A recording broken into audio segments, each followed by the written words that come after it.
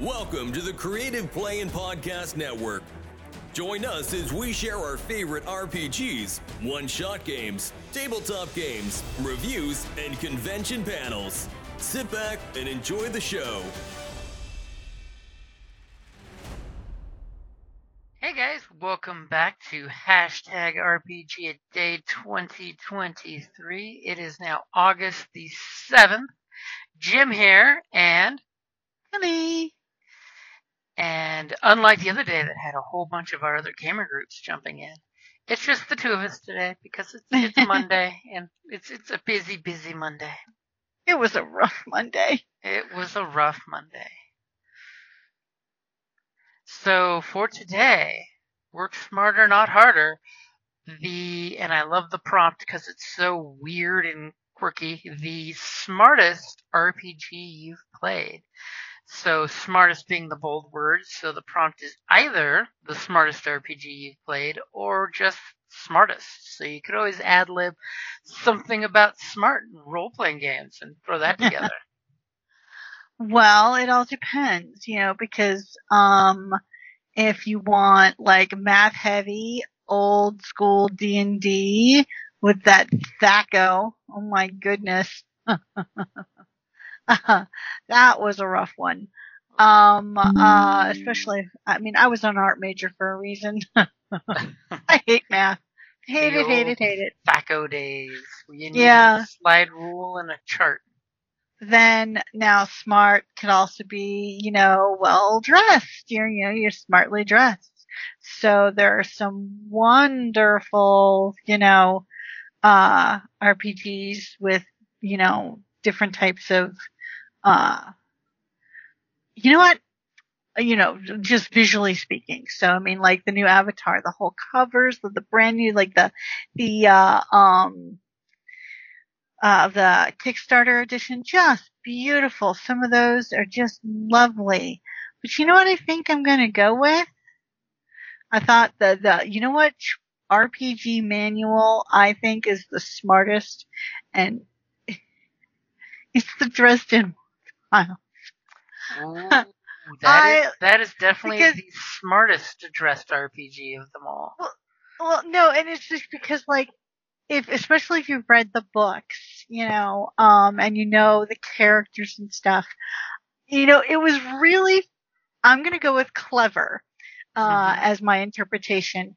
In the book, there are like little, like, Post-it notes, of course, that are printed on, it's as if it were, of Harry and his gaming group, the werewolves, with notes and stuff, working on the campaigns and stuff. That whole, it's just so cute. It's so clever. It makes you smile and gives you helpful little information in a fun, friendly, quirky way. So I'm going to go with my interpretation of smartest as clever, and I'm going to go with the Dresden Files. That's a good choice. The crib notes that they put in the margins are freaking hysterical. Like you said, they are totally written in character, and it follows the commentary that this game book you're reading is actually the manuscript of an RPG book that the werewolves are writing, using Harry and everyone else as, input into the RPG that can secretly be used by the Paranet to teach people about the supernatural at the same time. I see. It's like, it's got levels.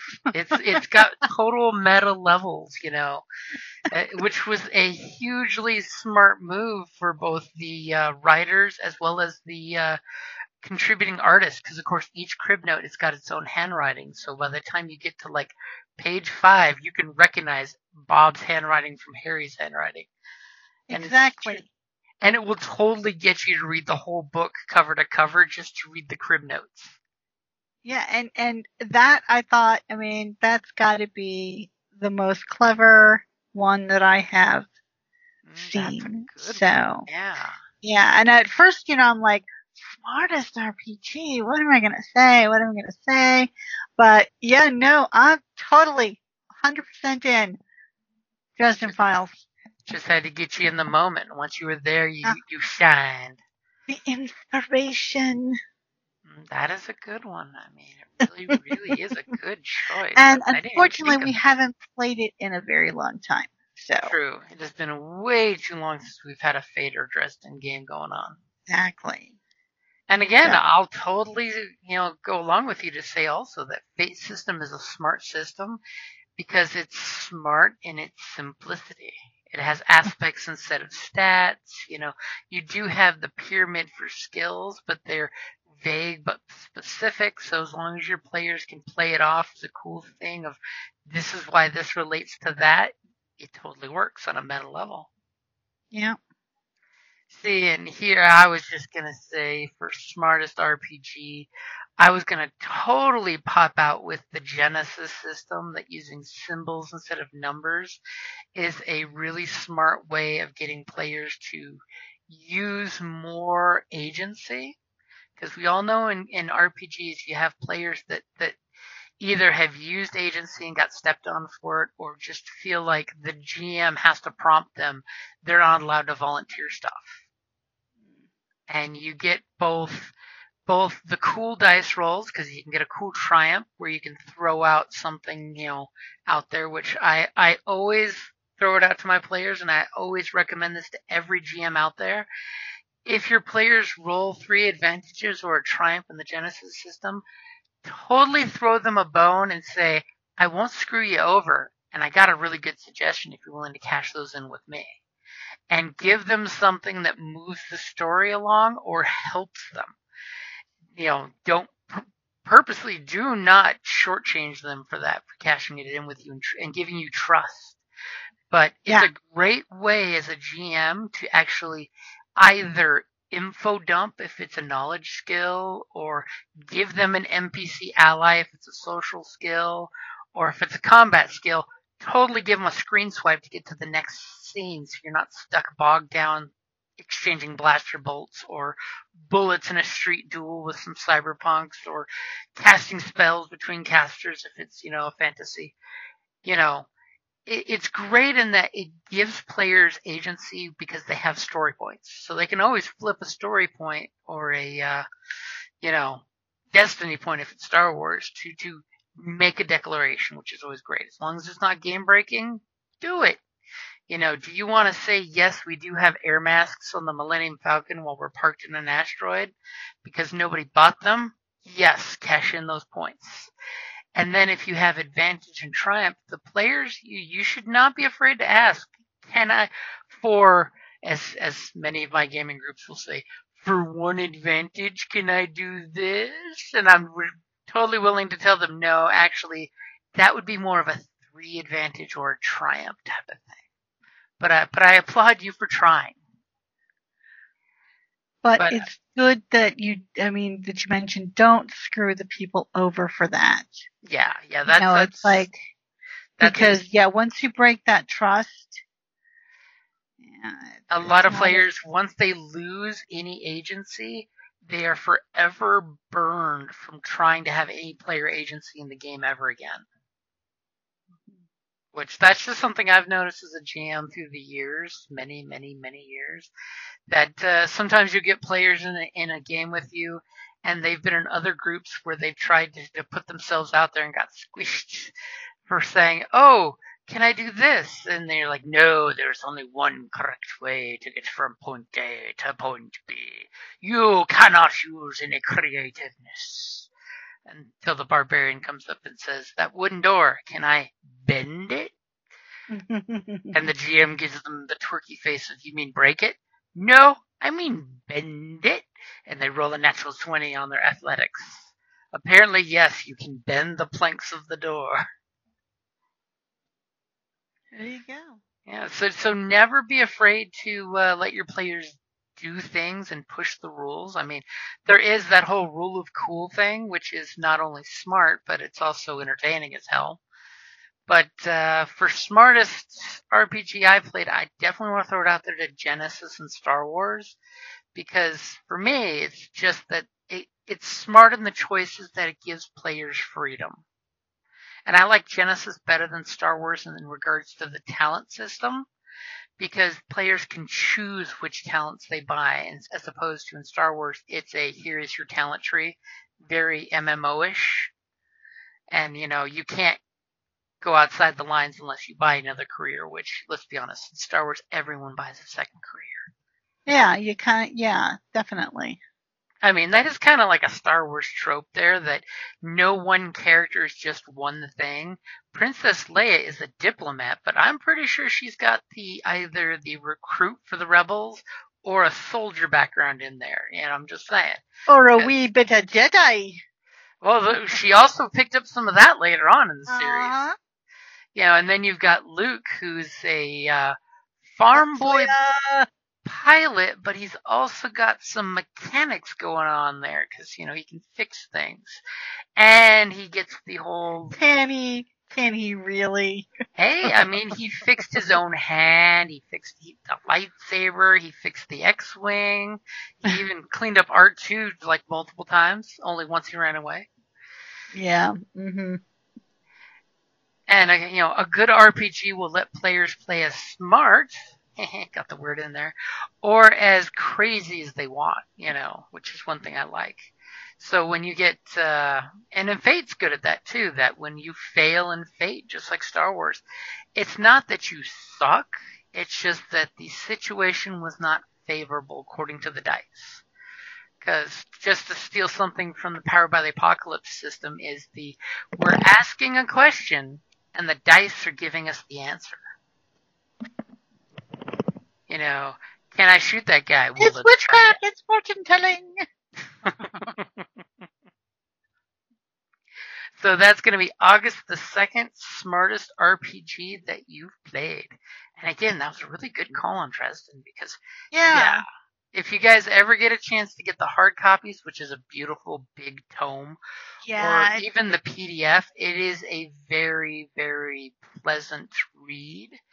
Even when they get into the game mechanics where it gets kind of confusing, they actually do the examples as comments in the sidebars, which is nice. Mm-hmm. Where they're like, but Harry, wouldn't this kind of spell be more of a blah, blah, blah? And Harry goes in there and says, no, let me explain why. And the writers just had a blast doing it. They did. And you could tell not only were they well versed, they really loved the book series. Yeah, they love the IP material. I mean, we all know that Jim Butcher is a gamer, and there's a reason why Harry Dresden started playing his Wizards game with his werewolf friends, which is funny as hell. But we definitely want to know what your smartest RPG is, because there are so many RPGs out there. And pretty much every one of them, in my opinion, does have some smart choice that they make in it. You can totally key in on. And others, you may have to look deep to find the smart choices or just the smarts of it, Like, for those who love numbers, the Savage Worlds is great because, the exploding dice, when they're hot, the table cheers for you when your dice start exploding. But if you're not someone who can divide any number by 4 in 3 seconds or less, sometimes that's a little too smart. You managed to roll 36, divide that by 4. How many successes for a target number of 3? And then if you like lots of dice, then you have the white wolf, and let's roll like lots of 10-sided dice, and then we'll just take away and that type of thing. That can be fun. White Wolf is another one that I consider a smart choice. The layout of their books, with the fiction at the beginning, then the actual game mechanics, then the actual game material, it's a good layout because it gets people interested, and then the hype of the cool fiction pushes you through to the rules to explain the rules. Yeah, you get some of the coolness factor, you get drawn into the world, and then it goes into some of the minutia of, world building and character building, that type of thing. And usually they're pretty good in their stories, that they salt and pepper game mechanics without telling you it's game mechanics. So you can literally, when you know the mechanics, you can look back and go, aha, they're talking about her using celerity for speed or obfuscation to hide, and they do it in a good show don't tell kind of fashion. Mm-hmm. And as a killer extra party bonus, I'll throw out there, as much as I hate them, I love the Star Wars fluff books. When Fantasy Flight Games and Asmodeus came up with their fluff book standard, as a RPG writer, the books are great because you get the book for the fluff book for the different careers. You get 3 to 4 new races, new Star Wars species. Then you get 3 extra specializations for each career the book is based on. And then you get weapons and armor and ships and gear. And a really nice back half of the book is useful for the GM and the player in, here is how you play a blank, whether it's the Smuggler's book, the Bounty Hunter's book, the Diplomat's book, in a way that's written out so that newbie GMs could totally read this and go, aha, here's how I run diplomacy. Mm-hmm. Here's how I set up a bounty, because none of the books tell me what a bounty is for somebody, so it gives you a nice breakdown of how far do you travel. Bounty goes up. Here's a list of war criminals, And each book, like the Smuggler, gives you, here is contraband and math for setting up your payout for your contraband. Because a lot of us early GMs, we just spit out numbers for contraband and said, oh, you get paid this much. And our players ate it up thinking we knew what we were talking about. GMing. Licensed bullshit. Yep. Pull it out of your butt and see what sticks to the wall. And often listen to your players and say, aha, yes, that was my plan all along. Scribble, scribble, scribble. That is the smartest way to GM. Have a nice feel for the setting so you can pull crap out of your butt at a moment's notice, but don't pigeonhole your players and let them use their creativity, because you never want to stymie your players' creativity. Though it's like pulling teeth when you look at your players and you say, okay guys, you just dropped off your cargo. Where are you going next? Because you want to know from the player's point of view what they're interested in doing. It's a classic GM trick. Followed by the next smartest GM trick, which is the start role-playing, because that fills in game time. You never think of it that way until you think of it that way. This GM's role-playing with me. He's filling in 30 minutes so he doesn't have to create some more NPC stats. But that is a good, smartest place to stop. Unless you have something else to throw out there, Kelly. Nope. I think that we covered the topic quite well. Okay. So tomorrow the Star Wars groups looks like they're going to totally jump on August the 8th, which is your favorite, bold words, character. So it could be either your favorite character or just character. Should be a good one. Alrighty guys, thank you for listening, and I hope you're having a great RPGaDay 2023, and you are getting to listen, because of course, after I game tonight, I'm totally going to be listening in on some of the RPGaDays online. Make sure you hashtag them so you can find them with hashtag RPGaDay 2023, or like I've been doing, you do both, RPGaDay and 2023, because that way you can always find everything. Alrighty guys, thank you for listening. Bye.